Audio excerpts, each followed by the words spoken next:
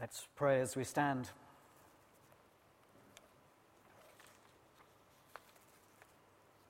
Heavenly Father, there was a time when Paul was in prison and released after they were singing the praises of God.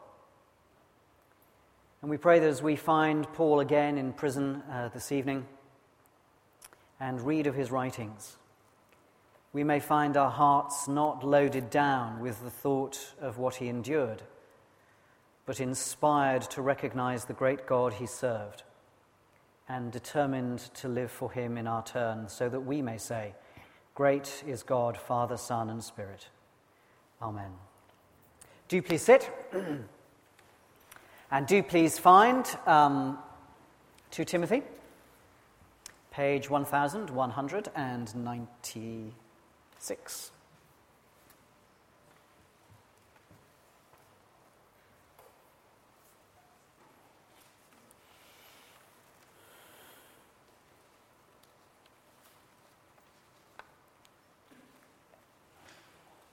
A message towards the beginning of term came to us from a student who'd left Holy Trinity to go off to university. And the message from this committed Christian student ran something like this: what am I supposed to do here at uni? I've been told, and I believe, that the gospel is for sharing. Well, the obvious people to share it with are the people that I'm a fresher alongside, but I'd never get to meet any of them because they don't even go out till midnight and they don't get back till after 2, and by the time they get back, believe me, they're in no condition to listen to the gospel. What am I supposed to do? This is just not the life that easily leads me to help people into any kind of transition. I just don't fit. What am I supposed to do? And I wonder how often you have had that sense that you're in some kind of Christian environment and you don't fit. Well, in many ways, this reading this evening is good news for you, because it's about not fitting. If you look at the beginning of verse 10 of chapter 3, Paul begins, "You, however." At the beginning of verse 14, he says, "But as for you." And just to please Philip, I'll quote you some Greek. In both cases, it's the same exact phrase that's used, pseude. And it just means you, on the other hand. And you could preach a sermon just on those two, the occurrences of that expression. You, on the other hand. You are to be on the other hand. The person who wrote that... are we singing again? Oh, okay, fine. The person who wrote that message, over time, no doubt, will get to know the other people around. And there will be an opportunity to get to know them, to share their lives, and out of that, to earn the right to speak of Jesus. But it is true that often we don't feel we've got that because our lives just don't connect. We stand out. There are good reasons for standing out and there are bad reasons for standing out. But tonight, we're very concerned with standing out for the right reasons.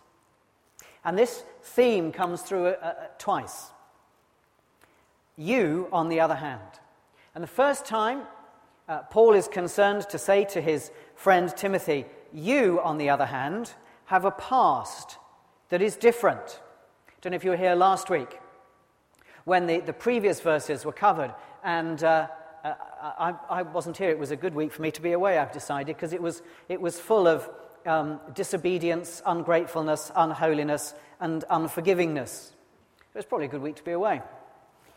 But on the other hand, from all of that, you, Timothy, are going to be different. You've got a different past. Then from verse 14 onwards, you, on the other hand, Timothy, you need to know how to be different now and for the future.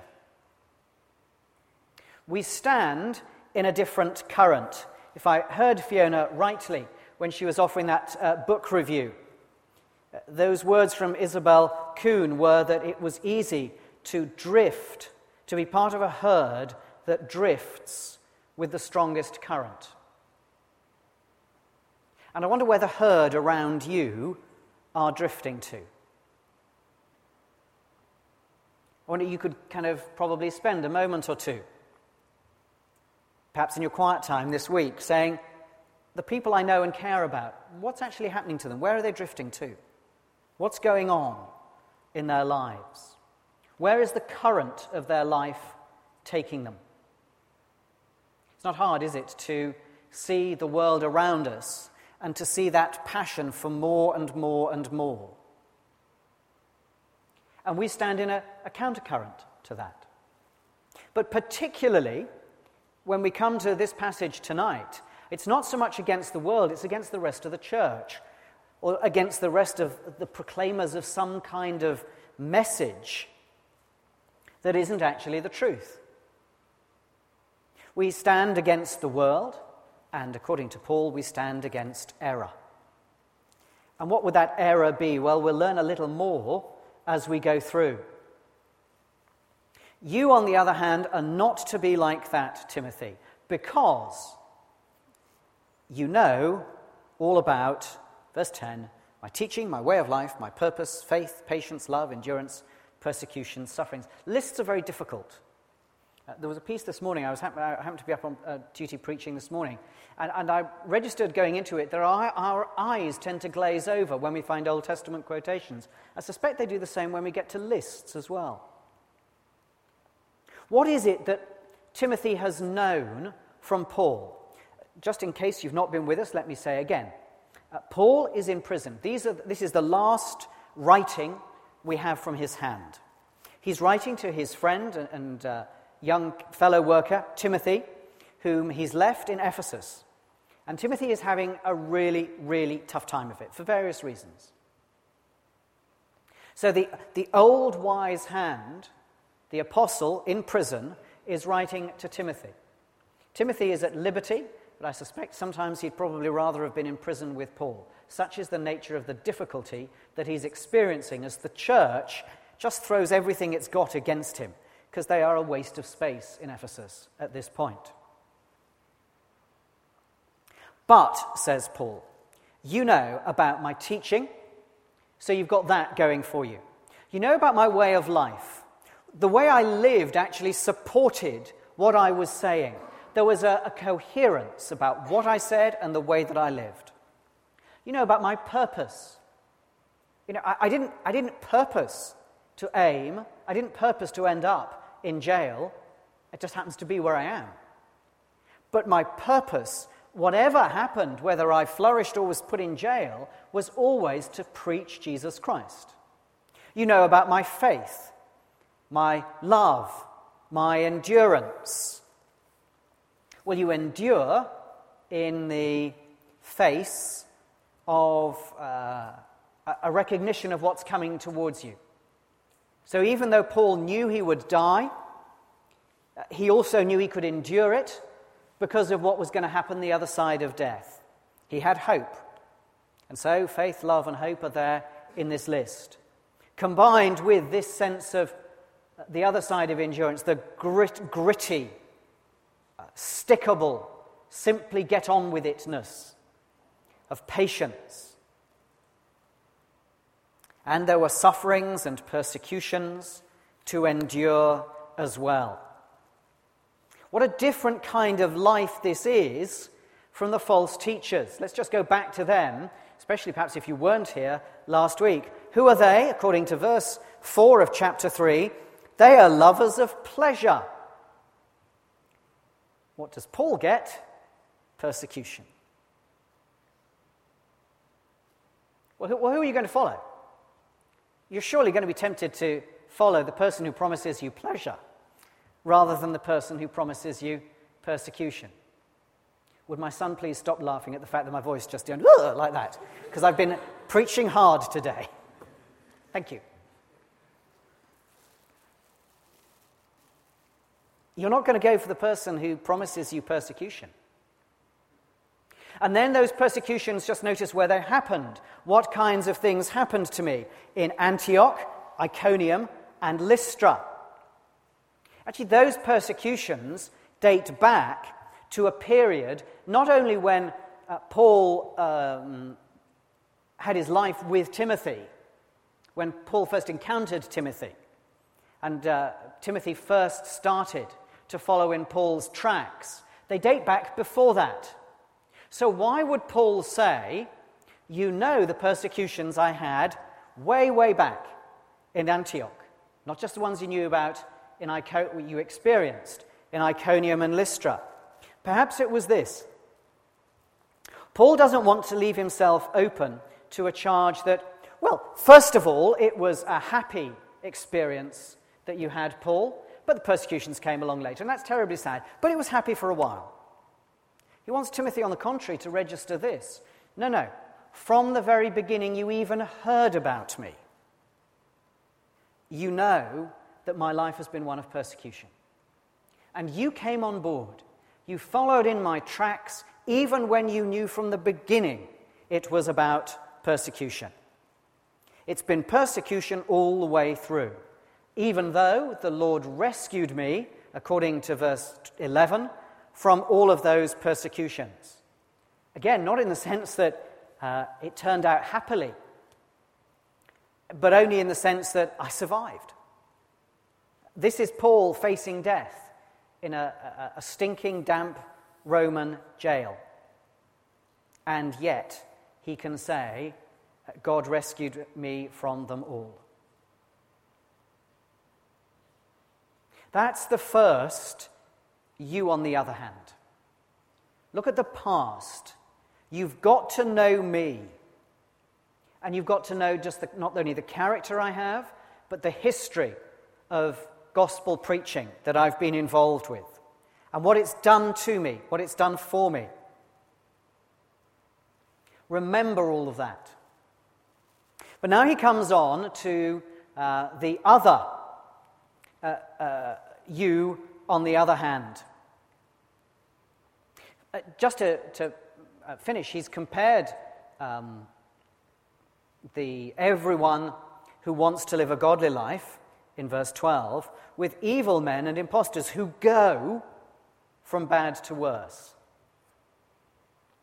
Well, you'd expect him, therefore, to say, but no, Timothy, not for you. You're supposed to go from good to better. He doesn't say that. They go from bad to worse. You stay where you are. You, on the other hand, verse 14 now, continue in what you've learned and been convinced of. What's going to happen for Timothy is not a kind of total opposite, a climbing from good to better. Paul's not concerned with that. I think it was Mark who, preaching on Timothy, this letter a little earlier, made this point clear, that very often what we're called on to do is simply to stand firm. Not more than that. Not more than that is necessary. We simply have to stand, to continue. Because the present and the future that Paul's now going to cover with this second, you on the other hand, verse 14, they're going to be different from what we've just covered.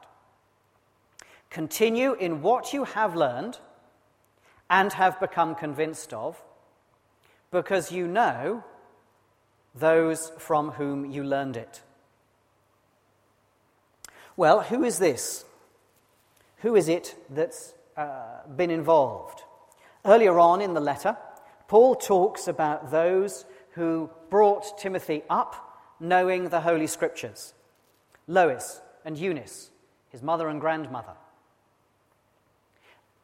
But the fact that in verse 14 he says, you know those from whom you learned it, and how from infancy you've known the Holy Scriptures, suggests that it's not Lois and Eunice now, because otherwise he would mean, you know those from whom you learned it, Lois and Eunice, and how from infancy Lois and Eunice taught you the Holy Scriptures.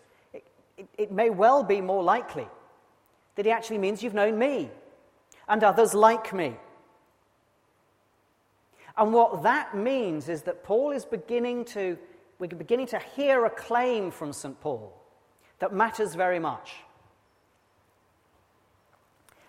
If I stood before you this evening and said, I want you to take enormously seriously what I'm about to say. Part of you, of course, would just giggle.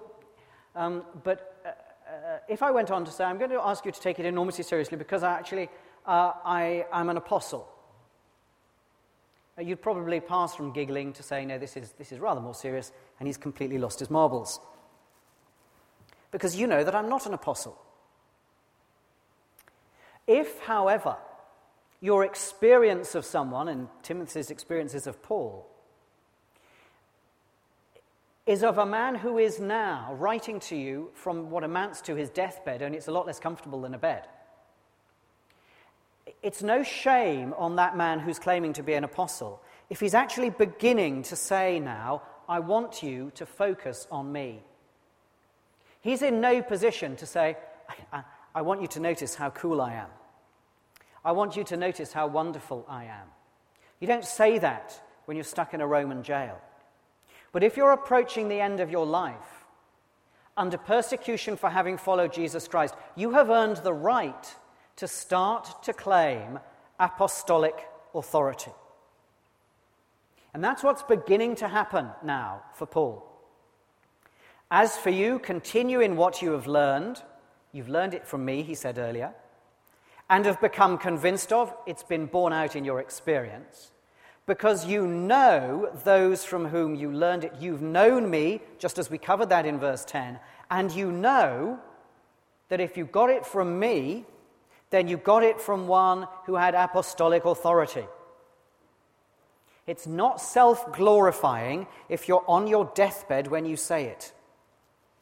You've known that, and you have also known the Holy Scriptures which carry authority in themselves. Therefore, in those couple of verses, 14 and 15, it may well be that what Paul is meaning is, I want to collide now these two sources of authority. You can continue, Timothy, because you've known and learned everything that matters. You've had me in my apostolic authority, and you've had Scripture in Scripture's authority. Those two in combination cannot be beaten.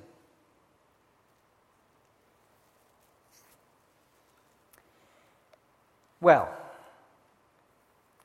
I want to take us now to consider what you probably know to be the famous bit. One of the great 3:16s of Scripture. 2 Timothy 3:16, but we're going to begin at 15. You know from those from whom you learned it, and how from infancy you've known the Holy Scriptures, which are able to make you wise for salvation through faith in Christ Jesus. All Scripture is God-breathed and is useful. We'll come to that later. What are the Scriptures for? They're for making you wise, and wise in itself already stands up as a contrast. It's a you, however, you on the other hand, to those in verse 2. Your Scriptures make you wise, but consider the contrast with those who are lovers of themselves, lovers of money, boastful, proud, abusive, disobedient to their parents, ungrateful, unholy, without love, unforgiving, slanderous, without self-control, brutal, not lovers of the good, treacherous, rash, conceited. You're going to be wise. And wise for what? Wise for salvation through faith in Christ Jesus. Because it's the kind of thing we expect Paul to say, it's worth just stopping for a moment and saying, well, okay, yes, but what does it mean?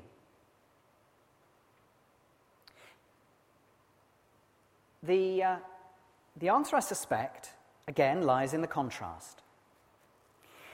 Verse 5 of chapter 3. These false teachers, they have a form of godliness, but they deny its power. And what is its power? Well, there are women in verse 6 who Paul says are loaded down with sins. And so, I suggest that what Paul means is the false teachers are giving some form of teaching, whatever it is, but it is not powerful to deal with the one thing that the true gospel can deal with, which is sins. The true gospel that he's concerned with makes you wise for salvation, meaning it is the only way of dealing with sin.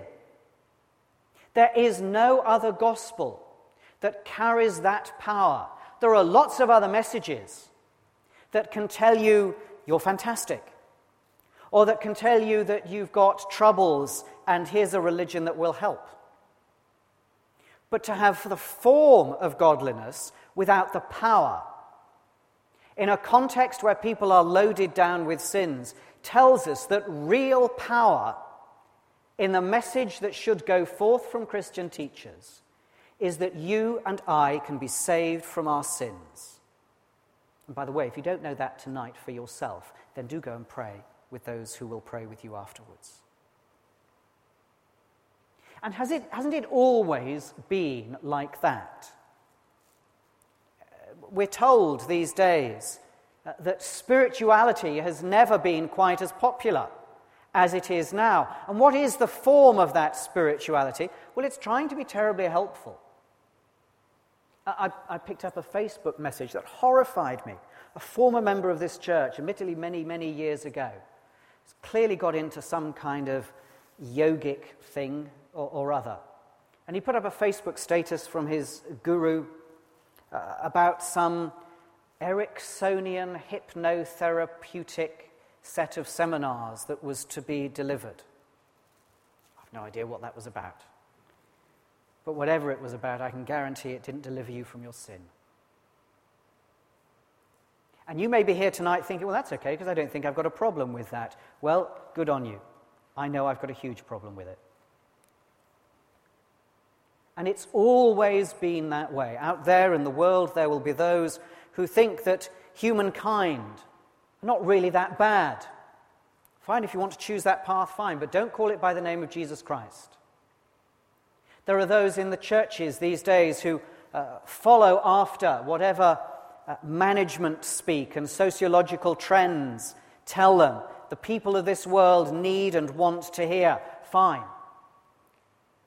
If you want to do that, take that track, but don't say it bears the name of Jesus Christ. If it bears the name of Jesus Christ, let it be for this, that it speaks of salvation from sin and therefore has the power of true godliness. You know the Scriptures, which are able to make you wise for salvation through faith in Christ Jesus. Nothing else than that wisdom from the Scriptures is going to lead to your salvation. All Scripture is God-breathed and is useful for teaching, rebuking, correcting, and training in righteousness. Well, what is Scripture there? I said earlier, it looks as though Paul is beginning to count himself in with Scripture. And there are times when he comes very close. We know that he wrote letters and expected them to be read publicly, as Scripture would be read. We know that he claims sometimes when he writes to write with the personal authority of Jesus Christ. We know from things he writes that he acknowledges his message carries the word of God, and that he is using words that are taught by the Holy Spirit of God. St. Peter, in chapter 4, I think, calls Paul's work calls the Old Testament the other Scriptures when talking of Paul, as though Paul's words are now beginning to be treated as Scripture. And Paul himself adds Jesus to Deuteronomy at one moment. Just go back, if you would, to page 1193. 1 Timothy chapter 5, verse 18, it's at the bottom of the page there. For the Scripture says, do not muzzle the ox while it's treading out the grain. That's Deuteronomy. And then, the worker deserves his wages. Paul is already beginning to expect then, when he calls that Scripture, that word of Jesus is passing into the category of Scripture. He's expecting that there is an extension to the notion of Scripture beginning. And then in these other contexts I've mentioned, he himself seems to be, not in any pushy way, but moving towards an expectation that his words carry authority because they come from God. Now, verse 16 is not a proof. Very important to say that. I know of one person connected to our church who's going through a really hard time in appreciating the value and where to place, how high, how low to place a doctrine of Scripture. And he says, well, how much weight should we put on that one verse, verse 16? Because I guess he's heard lots of people talk about it. But verse 16 isn't claiming to be a proof. You cannot prove that Scripture is God-breathed. What could you appeal to? Whatever it was that you appealed to would have to be higher, because it's the ground of proof, than what you're seeking to prove. It would have to be higher than Scripture. But if Scripture is God-breathed, then you're not going to get a higher appeal court than Scripture. So we must never claim that Scripture is proved here to carry the authority of God. All we can say is that it is asserted, it is claimed. We bring this into our doctrine of Scripture. John Calvin, who wrote books and books about Scripture, was wise enough to acknowledge that Scripture is its own proof. It cannot be proved by appeal to anything else, but simply living under Scripture is what demonstrates, as Paul has done in this catalogue of lifestyle, it demonstrates that Scripture is real. So Paul is not concerned to prove the how of Scripture's authority, simply to state the that of it, that Scripture comes from God's mind and by God's breath. Most of what he's concerned with is what it's for. It's useful for teaching and rebuking or refuting. We're in the area then of what's taught. We're doing well tonight. We've had Greek. Let's have some Latin. Jonathan Mason used a phrase in a sermon last week that I thought was rather good. He made a distinction between the credenda and, depending on how you pronounce your Latin, the agenda or the agenda. The things that are to be believed and the things that are to be done. First two things here, the teaching and refuting, that's about what's to be believed. We use Scripture to teach, to say what's right, to say what's wrong. But there's also the business of walking in it, living it, what's to be done, the agenda. Scripture is useful for correcting and training in a righteousness of life. I want to ask you a question. Where does Scripture exercise that function for you? Where do you let Scripture correct you and train you in righteousness? It's a good thing to read Scripture. But where do you let it correct you and train you? If you read it with others, do you use it simply to affirm the kind of things that we all know? Or do you use it to allow yourself to be corrected and trained in a right life? We were away last weekend with friends down towards Bath. And they told us the story of the church that they go to there, which is not unlike this one. And of how a friend who'd recently joined that church, having experience of others in the city, said how good it is to get to a church that teaches Scripture. If that's been your background, please don't take it for granted or assume that that's what every church recognizes as vital. It isn't. Don't treat your heritage lightly. Value it. Against the world's errors and those that are rampant throughout the church, Stick with Scripture and ask yourself, where do you let it do its work? So that the man of God, verse 17, not particularly putting the emphasis on the gender there, you may be glad to know. Possibly it means those with responsibility in any sense for serving in the life of the church, of God's people, may be thoroughly equipped for every good work. Now, I guarantee that somewhere, if it's not already happened to you, you will go to a church and they will tell you and you will go, woohoo, isn't that marvelous? They will tell you about verse 16 of chapter 3, and they will read through to the end of that passage, and they will tell you that Scripture can equip you thoroughly for every good work, in the hope that you will say, yes, I want to go out and be thoroughly equipped for every good work. And good, because that's a good thing to do. But bear in mind this. Bear in mind the choices that are real choices, and they sometimes have to be made moment by moment. That the person who is going out thoroughly equipped for every good work, the person in this story that we're involved with tonight, who most of all was going out thoroughly equipped, was about to be killed. Let's pray.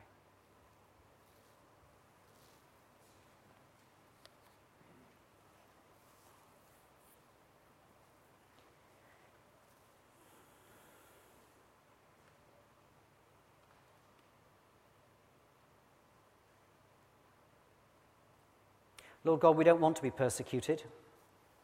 We prefer it if people like us. And sometimes we acknowledge that we stand out for the wrong reasons, not for the right ones. And all we can do when we've listened to St. Paul this evening is to hold out our hands to you and say, Lord, my life is for you to determine. I do want to be thoroughly equipped. I want to know everything that will help me to train for a right life, and I want to commit to a life that is led under Scripture.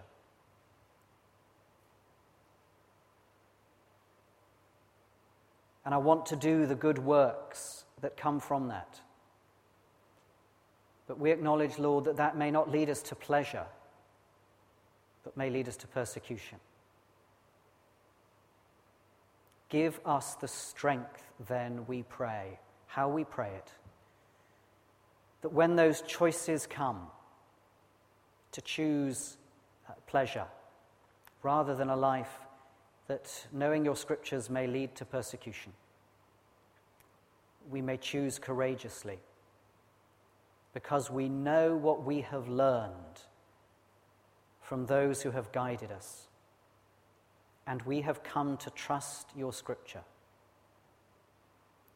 And in that knowledge, in that trust, no other cause can tempt us. Amen.